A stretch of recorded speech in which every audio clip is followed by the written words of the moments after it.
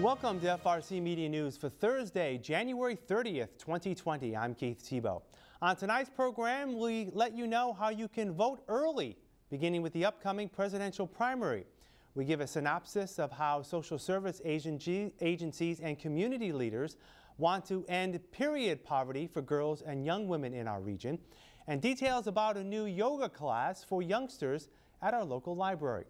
We'll have those stories coming up in just a few moments, but first, let's check in with the news headlines of the week. We bring in Phil Devitt, the digital news editor at the Herald News. Phil, how are you? I'm doing well, Keith. Good to be with you. Thank you. Thanks for coming back. A lot on our plate this week. Let's start with a story that is actually online now at the Herald News. This week, a number of social service providers, as part of a coalition, went out about the city of Fall River to, as best they can, get a correct count on the number of homeless in Fall River. It's an issue we've talked about before on this show, but these agencies want to try to get a firmer handle on how many people are actually struggling in our region. That's right, Keith. And if it sounds like a familiar story, that's because it is. This happens every year, usually in January. It's known as the point-in-time count. Basically, communities getting a sense of how many people are out on the street on one day in January. Of course, the number fluctuates from day to day and depending on the weather and time of year. But this mainly is done first and foremost to reach out to people in need, let them know that services are available to them. But also the numbers are then reported to the government and specifically U.S. Department of Housing and Urban Development to determine how much funding a community will get to help those services along. So there's a twofold reason here. Now, the count was officially yesterday, but people with the Fall River Service Providers Coalition went out earlier in the week, on Monday, I believe, to do the count. An official number will be available in March. But the new thing this year was a resource fair yesterday, an event really, where the community invited people who are struggling with homelessness into the First Step In homeless shelter to meet with people who can help them and to get a better grasp on what's out there for them in terms of a hand up or a place to stay, a place to get meals, that kind of thing. Trying to take these people out of isolation and make them realize, there are people in the community who care and want to help you. Yeah, I know this is an issue that you're never going to get a firm count. As you said, it fluctuates from day to day, never mind year to year. But it's always an issue that a lot of us who are fortunate enough not to be in that situation, sometimes it's tough for us to grasp the impact of the homeless problem that we have in cities like Fall River and New Bedford and other gateway-type communities, because we don't tend to see it up close and personal. So this is something that, again, we look forward to their count in March. And of course, it's a big year on counting, as it's also the federal census year 2020. So a lot of that documentation is going to be taking place this year. All right, let's skip over to the Fall River City Council. They held a meeting on Tuesday, and one of the items they undertook was the former Mayor Correa's Streetscapes program. And this week, Phil, they decided to defund a couple of those programs and put that money toward general road repair use. Yeah, people who've been following politics here in the city, specifically the relationship of the city council to our former mayor, Jazel Correa, know that streetscapes have been a hot and controversial topic for some time. Recent complaints, having to do with cost overruns, the quality of the work. Is this the best way to spend taxpayer money? And so the city council decided to redirect that money set aside for streetscapes for at least most of those projects. Two are being held over. There's going to be work on Bedford Street and also work on South Main Street that will be allowed to advance for various reasons. Councilors decided that those particular projects had enough value to remain. But of course, this isn't a complete rebuke of road work in the city. There's still a lot of road improvements to be made, just maybe not through the large-scale streetscapes framework. So now it's going to be a matter of deciding, what needs to be done and prioritizing that work throughout the city. Yeah. Bedford Street, which is a big project, I think that's been talked about. Mm-hmm. It's looking like traffic lights are going to be a new thing on that street, reconfiguring the intersection at 13th Street when you get into that busy downtown area, mm-hmm. Which could add several $1 million to the project as it currently stands. But enhancements are also could be eligible for state funding. So it remains to be seen, how much this will all be in the end. But hopefully worthwhile now that these projects are sticking around. Right, and of course, there was also a report this week on another road project in the far south end, Canning Boulevard, getting some state money. I believe $400,000 for that. Repair and service that's happening in the far south end. So a lot going on with our streets and the city council. In the past you mentioned how there were some councilors who had their differences with Mayor Correa on streetscapes, but eventually those projects passed. It wasn't a unanimous vote. This vote to rescind these projects was actually unanimous this week. So just something to make a note in terms of how the city council at least seems united on this issue. At least. Also, before the city council this week, again, complaints about traffic problems at our lone recreational marijuana dispensary in Fall River, Northeast Alternatives. But there were a couple pieces in the paper this week, Phil, where it talks about potential traffic issues for some of the other licensees. A second licensee has been approved to provide recreational marijuana. That will probably start sometime in February. But the Herald News took a close look at traffic potential in some of those other locations, even those that have not been licensed yet. And it also came up at the city council meeting the other night. Right. So we asked the question, specifically our marijuana industry reporter, Peter Jasinski, asked the question, what's going to happen with traffic if all these other facilities are approved? The reason we asked that question is because every time we go to a meeting about Northeast Alternatives, currently the only recreational business in the city, the answer to the traffic problems that's usually posed is once other recreational marijuana facilities open in the city, mm-hmm. people will sort of spread out and go to those places. So we wanted to know if that's the outlook shared by people who are paid to worry about traffic in this city. We specifically talked to Traffic Director Laura Ferreira, who just told us point blank she doesn't foresee any major traffic headaches anywhere else in the city if these other businesses open. You mentioned Hope Heal Health on West Street. Near Weaver Street is about to open for recreational sales on February 7th.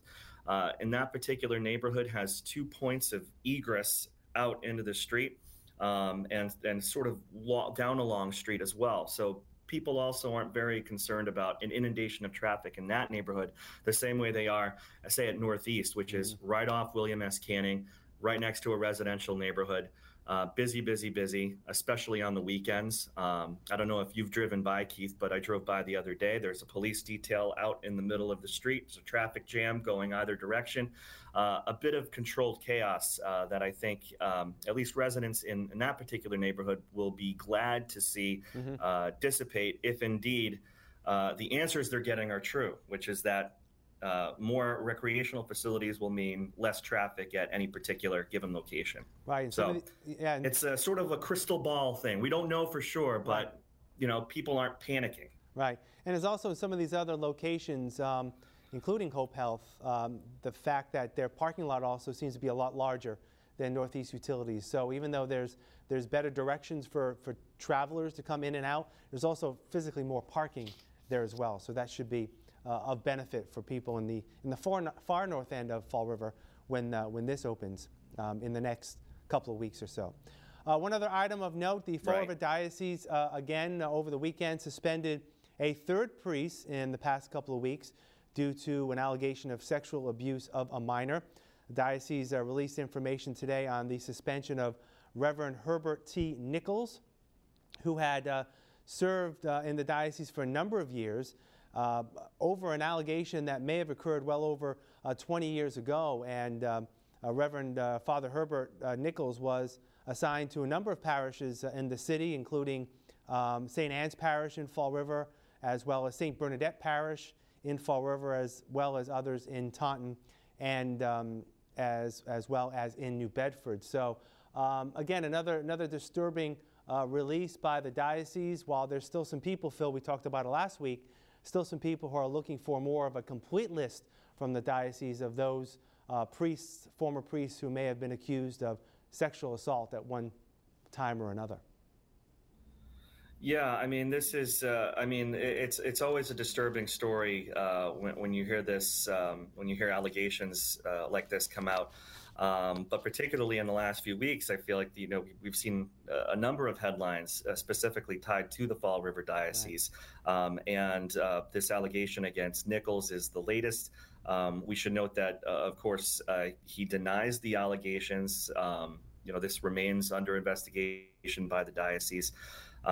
And as a retired priest, he wasn't assigned to any parish, but he did help with the celebration of masses in various parishes since retirement, which is also what we heard about some of the other priests who were recently named as well. So, and again, like we talked about last time, Keith, the diocese has hired a consultant, an independent consultant, to evaluate priest personnel files. So this is somebody not attached to the diocese.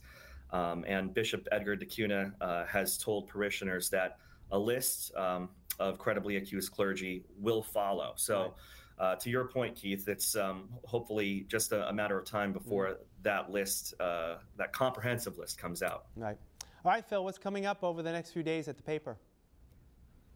So it's almost been 1 month with Paul Coogan as mayor here in the city. So we're simply sitting down and checking in with him, seeing what he's been able to accomplish so far, what his priorities are, and how he's adjusting to life on the 6th floor of Government Center. Yeah, sounds good. All right, Phil, we'll talk again next week. Take care. Sounds good, Keith. Thank you. We'll have more FRC Media News after this. Here's some job descriptions on the latest hot jobs list from the Mass Hire Fall River Career Center. Mammography technician. St. Anne's Hospital, located at 795 Middle Street, is looking to hire a per diem mammography technician to perform radiographic and mammography procedures, producing images for interpretation requested by licensed practitioners. Job number 1313039. Program Manager, Applied Materials, a material engineering company, is looking for a full-time program manager to lead cross-functional initiatives supporting infrastructure projects in the Fall River area. Job number 131300813. Financial Center Assistant Manager. Bank of America, located at 87 Mariano Bishop Boulevard, is in need of a full-time financial center assistant manager to hire, train, and supervise customer service representatives, financial service managers, and monitor branch financial activities. Job number 131300067. Stepping Stone Incorporated, located at 542 North Main Street, is looking to fulfill the following full and part-time positions. Counselor, job number 131-25607. Cook, job number 131-25604. South Coast Health, located at 363 Highland Avenue, is also looking to fulfill the following full and part-time positions. Radiology Technologist, job number 131-31679. Invasive Cardiology Assistant, job number 131-31799. For more information on these or other positions, visit Mass Hire JobQuest at jobquest.dcs.eol.mass.gov or call the Mass Hire Fall River Career Center at 508-730-5000. Welcome back. For the first time, residents will take advantage of early voting in Massachusetts before the presidential primary scheduled for March 3rd. According to Board of Elections Chairperson Kelly Souza Young, the city's registered voters will be allowed to cast their ballots for the upcoming presidential primary starting on Monday, February 24th and ending on Friday, February 28th. All registered voters from any of the city's 29 precincts can cast their presidential primary ballots between the hours of 9 a.m. and 5 p.m. at the atrium at One Government Center. But also note that the atrium will remain open for voting on Wednesday of that week, which is February 26th. The second time residents can early vote will be the last 2 weeks of October in preparation for the November 3rd presidential election.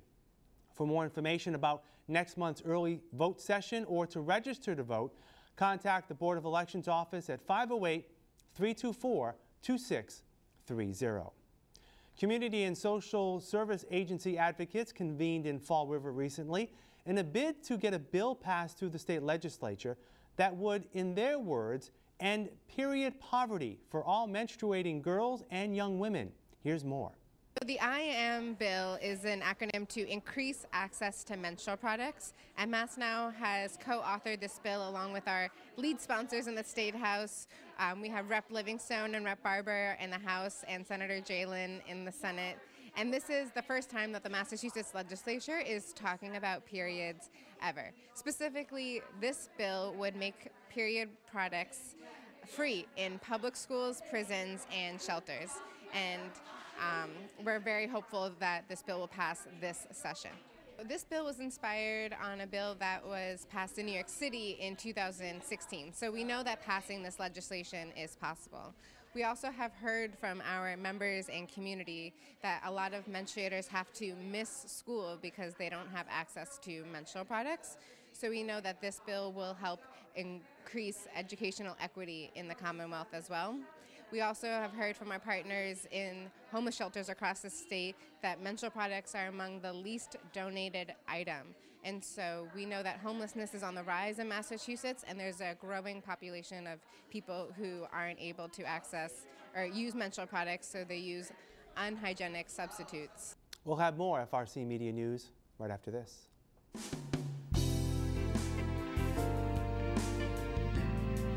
Thank you for considering a homeless pet today. I hope you enjoy what you're about to see, and as always, please feel free to contact the shelter before coming down to make sure that the pets you're viewing are still available for adoption. We can be reached at 508-677-9154.